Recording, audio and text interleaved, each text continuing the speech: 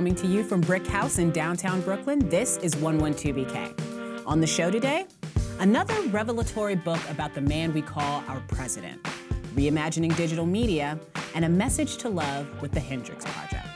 Hi, and welcome to the show. I'm Ashley Ford, and I'm back.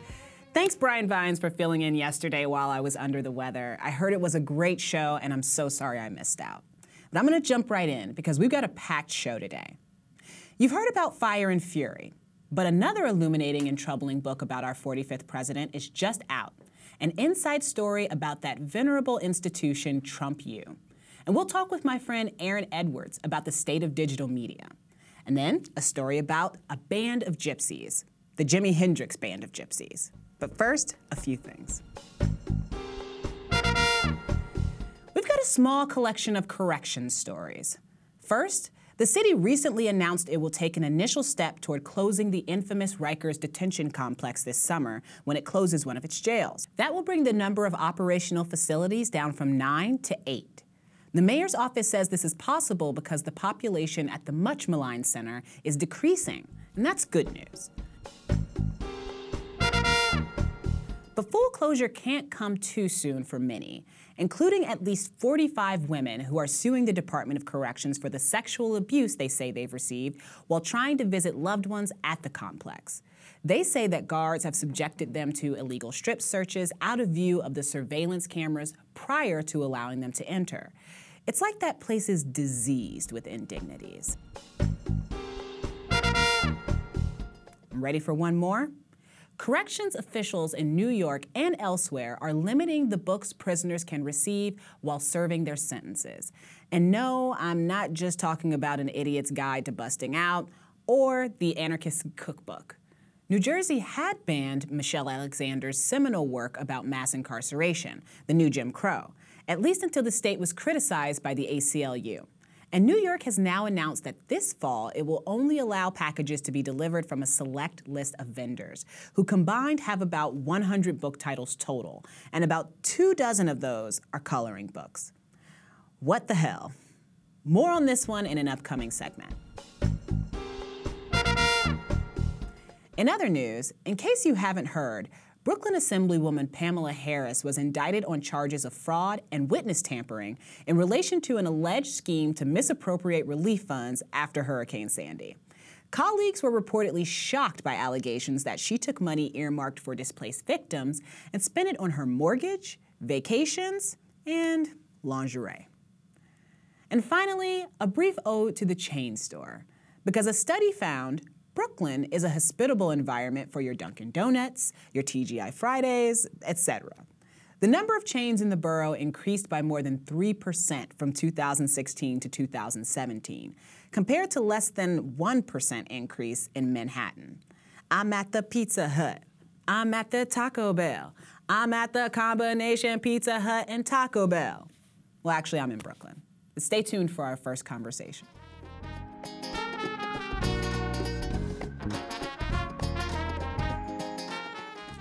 Yes, there's Fire and Fury, but another eye-opening book about 45's dealings has just been released. It's about Trump University, written by a professor who once worked at the institution, which essentially ceased operations in 2010. Trump U was sued for defrauding its students, who paid thousands for the promise of being just as successful as the Donald. To them, he said, Trump U, but he ended up settling for $25 million. We have with us today Stephen Gilpin, the Brooklyn-based author of Trump U, the inside story of Trump University. Welcome to 112BK. Thank you so much. Glad to be here. So happy to have you here to talk about this. I think a lot of people are going to be interested. The first thing that I wanted to ask you about was just why did you write the book? Like, at what point did you go, this is something that I have to do? It was probably when my Aunt Debbie had called me and said that you are a real estate expert, and they know that. Yep. And they're on CNN News, and everyone's saying how much they were crooks and how much, the people were, the speakers, they're all crooks. No one knew anything about real estate. Right. And I'm like, that's not true. Right. I was the real estate guy. I have proof, evidence that I back. I do real estate for a living. Right. And the people who were saying that, were they students or were they just the people who were? They were actually newscasters. Newscasters. It was Donald Trump himself, and his attorneys actually said, oh, I didn't know that they didn't know anything about real estate. I didn't qualify them. But meanwhile, you have the video up on YouTube saying he personally handpicked everyone. Yeah, I mean, how does it feel to be personally handpicked by Donald Trump to work for? We weren't personally handpicked. Yeah, you're like, that's not what happened. That's not what happened. He made that up. But I did have the real estate experience. Right. And all. I think some of them were actually accused of they actually flipped hamburgers. There's nothing wrong with that. Right. But they had no real estate experience. Right. And I was infuriated there was one night in Shiny Armament, which was me, I think. Right. And it actually was, I have real estate experience. I've been doing it for 20-some years. I've licensed, I'm credentialed. And so that was one of the things that pushed me to write the story. Right. Was that you wanted the truth? I wanted the truth out there.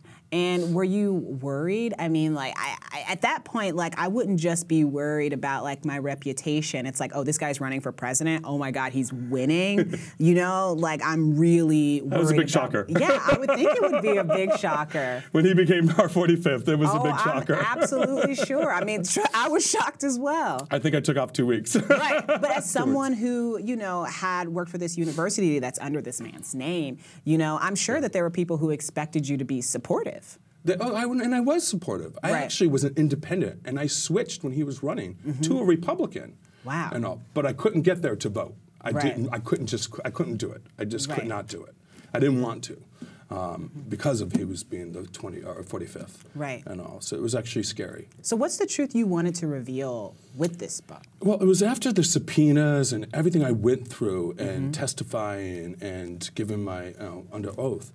And I literally thought I was going to be a part of the fall guy of this. And I really wanted my name to be cleared first off. Right. Because everything you Google on Google and stuff like that, you pull up the case, my name's broadcasted all over it. Right. There was 28 of us. Right. Only one in-house person, but there was 28 other, salespeople and stuff. And that was one of the things. Is I have to get the book out there. Right. And I couldn't do anything until the settlement was reached. Right. So I had to wait from 2010 to 2013. Wow. And then after being dragged through the mud, I felt like. It's my turn to say what really, to tell my side of the story. I wanted it to be told, and I said, I'm going to write it. Yeah, right. Absolutely. And that's really what it is. It's my inside story. So what does it feel like when somebody shows up at your house from like a government agent and says, we need to talk to you about your involvement with Trump University? Trump University. I'll never forget it. I live at my house in Brooklyn. I just left the office and I was driving. I actually had a driver at the time. I was driving home, parked my car in the garage and walked up, and I saw two police officers outside my building. Oh. And I didn't think anything of it. We live in Brooklyn. I didn't really think anything of it. But then I went to the front door of the building, and I noticed this huge letter, a subpoena. And then I went to the front door of my house. I'll never forget that. My neighbor, elderly neighbor, coming out screaming, saying, "Stephen, the police are here. The police are looking for you." And I'm like, what? Like, what did I do? Right. It was scary. So then I'm looking at it. I went in my house, and I'm reading it. I poured myself a whiskey. I actually write about that in the book. Yeah. I needed one at that time. And then it was a subpoena. No one gave me any heads up. The organization could have called me. They could have. Someone could have told me about it. And then it was like one subpoena, and then two subpoenas, and then three subpoenas. And it was like, you got to be kidding me. Right. And then I knew I was involved. And once I got involved, and everyone else, I glued my eye. I kept my mouth shut. I glued my eye to the news. Right. And that's really what I started watching. And then I realized, you got to be kidding me. The narrative that was all being getting set up. blamed. Oh yeah, absolutely. And I was the real estate guy. Right. I was the in-house. There was only one in-house representative. And it was you. And it was me. So what did they want to know from you? Like when they showed up, did they say that this is what we want to know when you eventually went through the process of having to talk to these people? I mean, was it just like they were like, what was your work like? What did you know? The preparation for the subpoena was unbelievable. I've started my new job after Trump was over. Right. Worked for one of his golfing partners and New York Real Estate Institute, and went there to work. And at nighttime, and we'd see Real Estate Education Center. At nighttime, I would leave the office after 8:30 at night, and I'd have to go to the attorney's office, and they would prep you for the questioning. Wow. And I think we did this for a couple of weeks, every night. Prepping you, no breaks, hitting you with question after question. And it's like, and then it was like, there was a point where I actually didn't even know what reality was. And that's scary.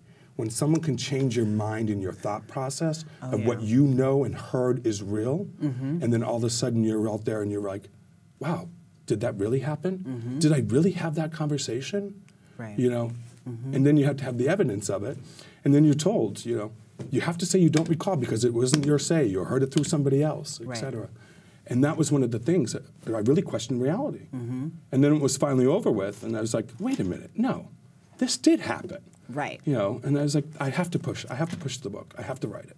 What are some of the things that you feel like you wanted to say happened? Like what was it that compelled you? You were like, this moment, this conversation, this interaction, it has to be in this book because if it's not, nobody's going to believe me. I can't clear my name without it. Right. Well, that was one of the things, is to clear my name from the whole thing. Is to be compared to the high-pressured salespeople that I can actually say now, looking back, when you go to the seminar business, and it's all seminar business, all these real estate gurus, they do a seminar business. It is a roadshow. It is an upsell. They're selling you into a high-pressured sales. Right. They'll do anything at that point in time to get you to sign the bottom line. Right. That's what it is. Right. And people fall for it. And I'm amazed today that people still fall for it because there's still gurus out there teaching the same thing. Just Trump happened to be one of the first ones doing it. But that was one of the things, is to be compared to these high-pressured salespeople who did not have real estate experience. Right. And it was blatant when you went to the events and the shows. Right. It was really blatant. So are they talking about sales in terms of tuition, in terms of recruitment of students? Upselling students. Yeah. So they would pay, you would go to a free seminar, you would get the golden ticket. Right. In the mail. And we see this today, even today with the gurus. You get the golden ticket. I think it actually has a picture of it in the book. Yeah. Of the golden ticket. And it says, you know, from the Donald Trump, and it's a golden ticket to attend our free event to learn the mastery of real estate. Learn it the Donald Trump way and all. And that was one of the things about it, was you get to that free event and you think you're going to teach, or they're going to teach you the real estate way, Donald Trump's way. You think you're going to walk away and come out of there being a multimillionaire and investing in real estate. Right. That's not going to happen. That's the reality of it. But what the whole purpose of that free event is to upsell you into a larger package. Right. And those packages range from anywhere from $9,000 all the way up to $36,000. Wow. And they were sales driven. So you had, like, the first day, they'll give you a little bit, a teaser of information about real estate. What do you get for that? I mean, like, is it $14.95. They sell you into that next class, that next 3-day workshop. It was $1,495. And what is that? I mean, but if I sign up for it, it's like, I get the class. You get the class. You get the class, but on the sales side of it, it depends on what package you signed up for. If you signed up for the coaching and the mentoring, I was a coach and mentor. Right. I actually did your sessions. We had 6 sessions, 12 sessions. Or if you were unhappy and you had problems, you know, and stuff that you couldn't do it on your own, I answered the hotline where you called in with your questions and stuff. But yeah, it was one of those. Do you have coach and mentor? This is the question that people are going to ask, absolutely. Like when they find out, you know, when they read the book, when it's a good book. And it's good, but like I cry. I still cry when I read it. When they read it, when they get a better look at your experience, when they, you know, have, you know, what is hopefully a fuller, more holistic story about what happened at Trump University, one of the things that people are going to want to know, one of the things that I would want to know is, do you feel any personal responsibility, any regret about what ultimately went down? Or do you feel like you were in the dark as well? No, I definitely was in the dark. Yeah. I don't feel regret about it because of my commitment. And a lot of people don't know this. I still help out Trump University students. They can still call me. They can still send me emails. I actually help out in real estate. So my commitment to the student, and I wanted to make sure they had their education. Right. They paid for an education. I'll be damned high water. They're going to get that education. Right. And a lot of my students, you know, they become successful. Right. It does work for some, but I'm telling you, real estate is hard work. Yeah. I'm living proof of it. Right. No, absolutely. But no, I still work with them, so I don't have that regret because everybody knows that my passion is real estate, and I'll help out anybody in real estate as long as it helps them to get ahead. Are you worried about any backlash to this book? Oh yeah. Yeah. Absolutely. Yeah. Absolutely. Look what's going on right now with the Steve Bannon book. I know. Oh yeah. Look at the backlash that's going on there. Right. Mine's based on facts, though. Yeah. Right. Actual actions and things that happened. I am worried about backlash. I'm worried about what 45 is going to do. Wow. I'm really worried about that side of it. But we have a plan. I mean, there could be some tweets, you know. Oh, there's going to be at the end of the day. You know, well, I look at that side of it. You know, there's some tweets. Right. People are going to want to read the book. Absolutely. I want them to. So when can they get it? So it's right now through Or Books. On the back of the book, it's Or Books. You can actually go to www.orbooks.com. You can actually go there and purchase it, and you'll have it within 48 hours through the publishing site. February 20th, it goes out through Amazon for all the Amazon Prime users and Barnes & Noble and Walmart. It actually goes out to those Amazon Prime and stuff. You can actually get it February 20th. Excellent. I know.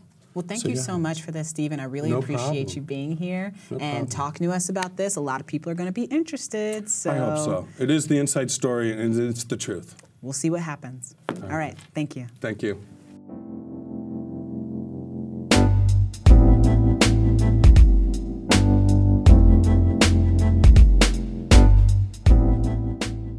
The digital media space is a crowded one, and only the strong or savvy survive. So what makes for a winning model in today's online media marketplace? We've recently seen the demise of local efforts DNA Info and Gothamist, and Brookliner.com is on the ropes. Other sites vying for national audiences are always seemingly reinventing themselves.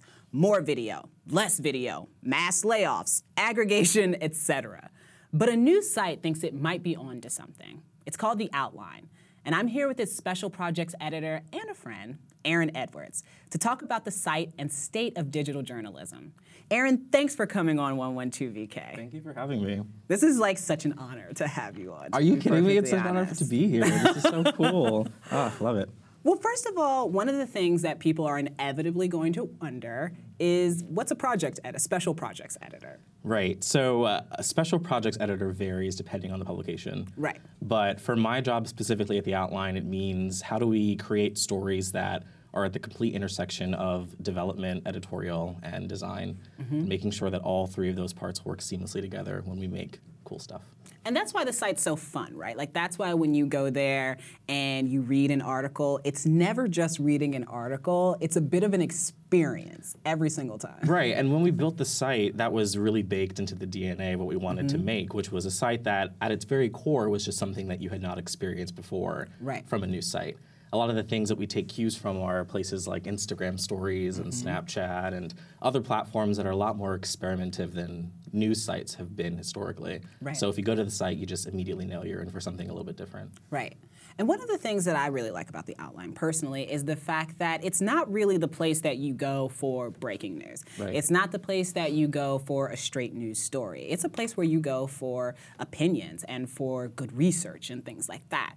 But when you take away that element of breaking news and like that sort of like scramble for the civic engagement that's really hot right now, I mean, then what do you put in that place on a site like this?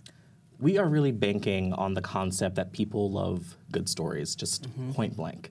Right. And so a lot of what we give to our readers, the appetite, I think, for an Outline reader, is someone who already has read the New York Times or the Associated Press or CBS or the New Yorker, who already has some of the nuts and bolts of what's happening in the world. Right. And they're looking for a place that wants to bring them analysis and context that is not patronizing, that's coming from a place that's not speaking down to them, or this idea that the news is this God from on high that's giving you information that you don't have as a reader, but in more of a conversation that actually reaches readers places that actually impacts them and that they feel something when they come to the site. Absolutely. Yeah. And how do you decide ultimately what's good writing and what's like the best piece to write about a subject? Is it that you guys think, we need to do something on this thing? Who has an idea about this thing? Or is it that the writers come to you and they say, I have an idea. Does this work for The Outline? What does this look like? Or some combination of both? It's definitely a mix of those things. I think that at the core of every journalism outlet, every place that's trying to do storytelling, you need to have great editors that understand the landscape of the conversation and what to add to it. So our editors are always talking about how to experiment with things from curation and aggregation in a less traditional sense and more of a analytical sense, right. but also really deeply reported essays and features that add on to the news in a way they're not getting other places. Right. So I think our conversations about news are always about what do we want to do and what do we want to see in the world, and not necessarily chasing this idea of getting clicks or just going for the common denominator for a story. Right. Like what's the next step beyond that? So you write something like, Trump is the dumbest president. You know what I mean? Like something like that. Right. But then how do you tackle, all of the things that actually like Trump is doing? Is it that like you expect other places to sort of tackle that, and that the people who come to you for like this thing about why, like how Trump is the dumbest president? Yeah. Or do you just sort of cover these things as they come and as they just feel right for the organization? Trump is tricky. Yeah. Because every day we're talking about him in some Yes. capacity. And that does not exclude us in our Slack channels and in our conversations in the newsroom. But I think when we talk about the way that the outline approaches the world and how we cover the world, we're looking at it through three lenses. We call them power, culture, and the future. And Trump kind of sits in that realm of power. But what we have noticed is that a lot of people have this eye of Sauron that's just fixated on him and him alone. Right. And though the Trump story is important, what he's doing in the country is important, there's so much happening on the margins of that power and how it trickles through different sectors, different industries. So the stories we're most interested in that are not Trump is the dumbest president, right. are things that examine what happens when those things shift. So we've done stories about, when people were talking about the refugee ban or the travel ban, we were looking at what are places in America that are actually accepting refugees and looking at them as people and humans and not just this blanket statement about them not being welcome in the country. Or just political fodder. Exactly. So we're always looking at like what's the story on the margin, what's the thing that people aren't talking about as much, and how can we sort of own that space to be a place that you go to get that side of the story. And when you're doing something that's experimental or something that you really are trying to tell those stories on the margins and those stories that people are missing, one of the things that comes along with that inevitably is risk. So what does it look like when you miss the mark, when the outline misses the mark? Like, what does a conversation look like of like, this is, something that didn't work out for us or didn't work for us? This is how we want to improve upon it? Or is it just like, okay, scrap that, we're never doing that again? I think, for me at least, the way that I approach it is that nothing is off limits, really, when it comes to experimentation, except stupid things. Yeah. You don't want to do things that kind of break the tenets of journalism that make it strong. But I think that experiments in terms of storytelling can go in any direction. So when we think that something has not succeeded, we're not just asking, this didn't do well page views wise, so how can we improve that later? We're looking at, what are the successes in this experiment? So a story that might have, reached a few people, but they were so passionate about it, there's a lesson in there for us. And so even if something is not clicking in a way that is traditionally a measure for digital media organizations, which normally is page views or reach or Facebook clicks or whatever the case might be, we're looking for the story within that of how we can learn about our audience and how they're reacting to things. So I think we've been pretty good about that so far. Well, Aaron, thank you so much for coming on and talking about this. Of the course. Outline is something that I think a lot of people should check out. They should, yeah, hopefully. definitely. And we really appreciate having you. Yeah, thank you so much. It's theoutline.com. Check us out. Theoutline.com. Yeah. Cool. Cool. Thanks, Ashley. Thank you.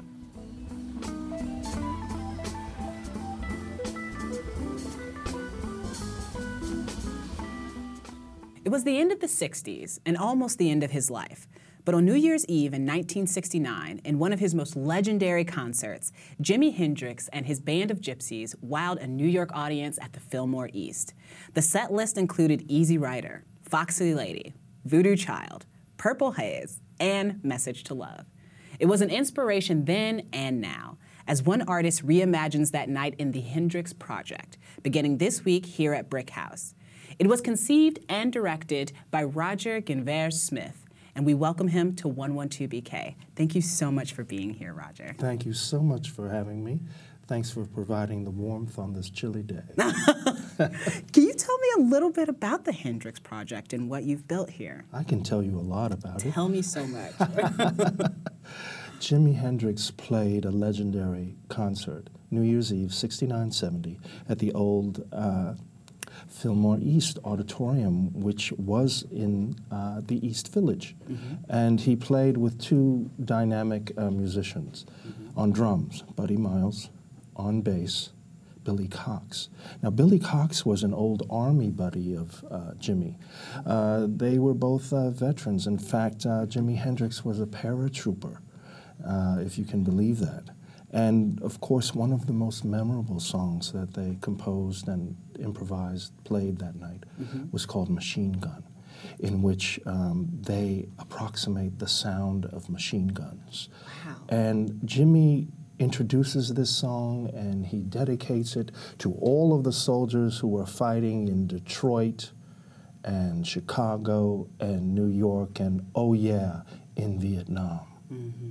So it's about international conflict, but it's also about domestic conflict. It's about the fact that, you know, one of the things that is really interesting about that time, especially for soldiers, is the fact that, and especially for black soldiers or soldiers of color, is that you did go fight for this country overseas, and then you had to come back here and fight in your own neighborhood for your rights and for everything that you felt should be due to you and that people told you should be due to you were it not for the color of your skin.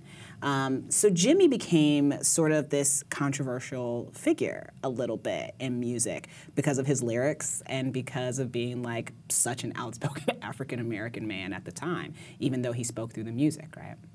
He played probably the most memorable of all Star-Spangled Banners the summer before at Woodstock, a concert in upstate New York. And he turned that into, I think, a beautiful symphony of sounds. Right. And he knew all of the lyrics, unlike Agent Orange, who doesn't seem to know those lyrics, Right. and who seems to be upset that people should kneel, have the audacity to kneel at that moment.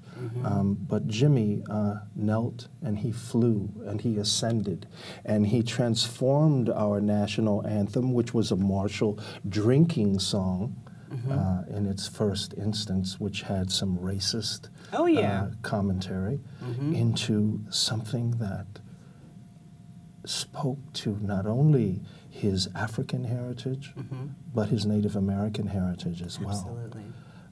And he took that then and came to New York City, December 1969. Okay, heavy time, the 1st of December, 1969, the draft lottery is begun.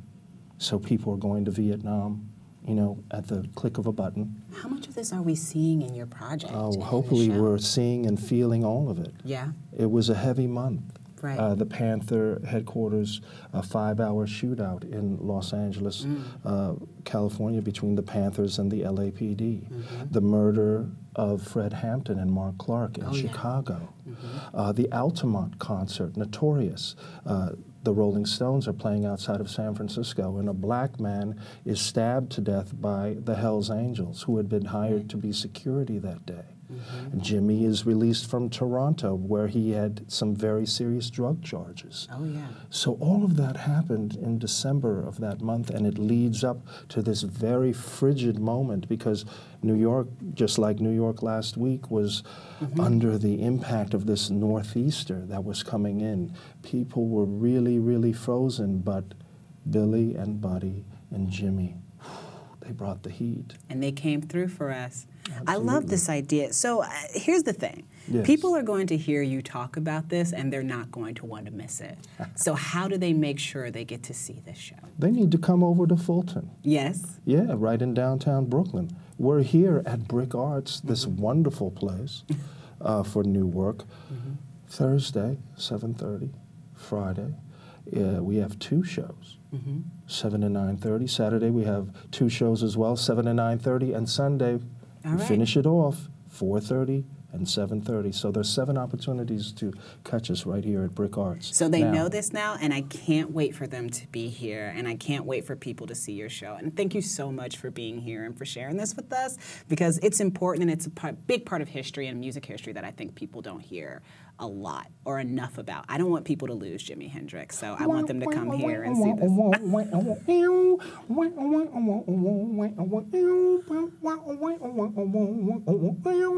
I can't do that, but I'm here for it. Well, Jimmy could do it better. He could do it better. Thanks for joining us today. And please come back tomorrow for Remembrance of Martin Luther King and a look at his legacy in advance of MLK Day next Monday. In the meantime, if you'd like to send us any suggestions, comments, criticism, or really good knock-knock jokes, please do so at 112BK comments@brickartsmedia.org. See you soon.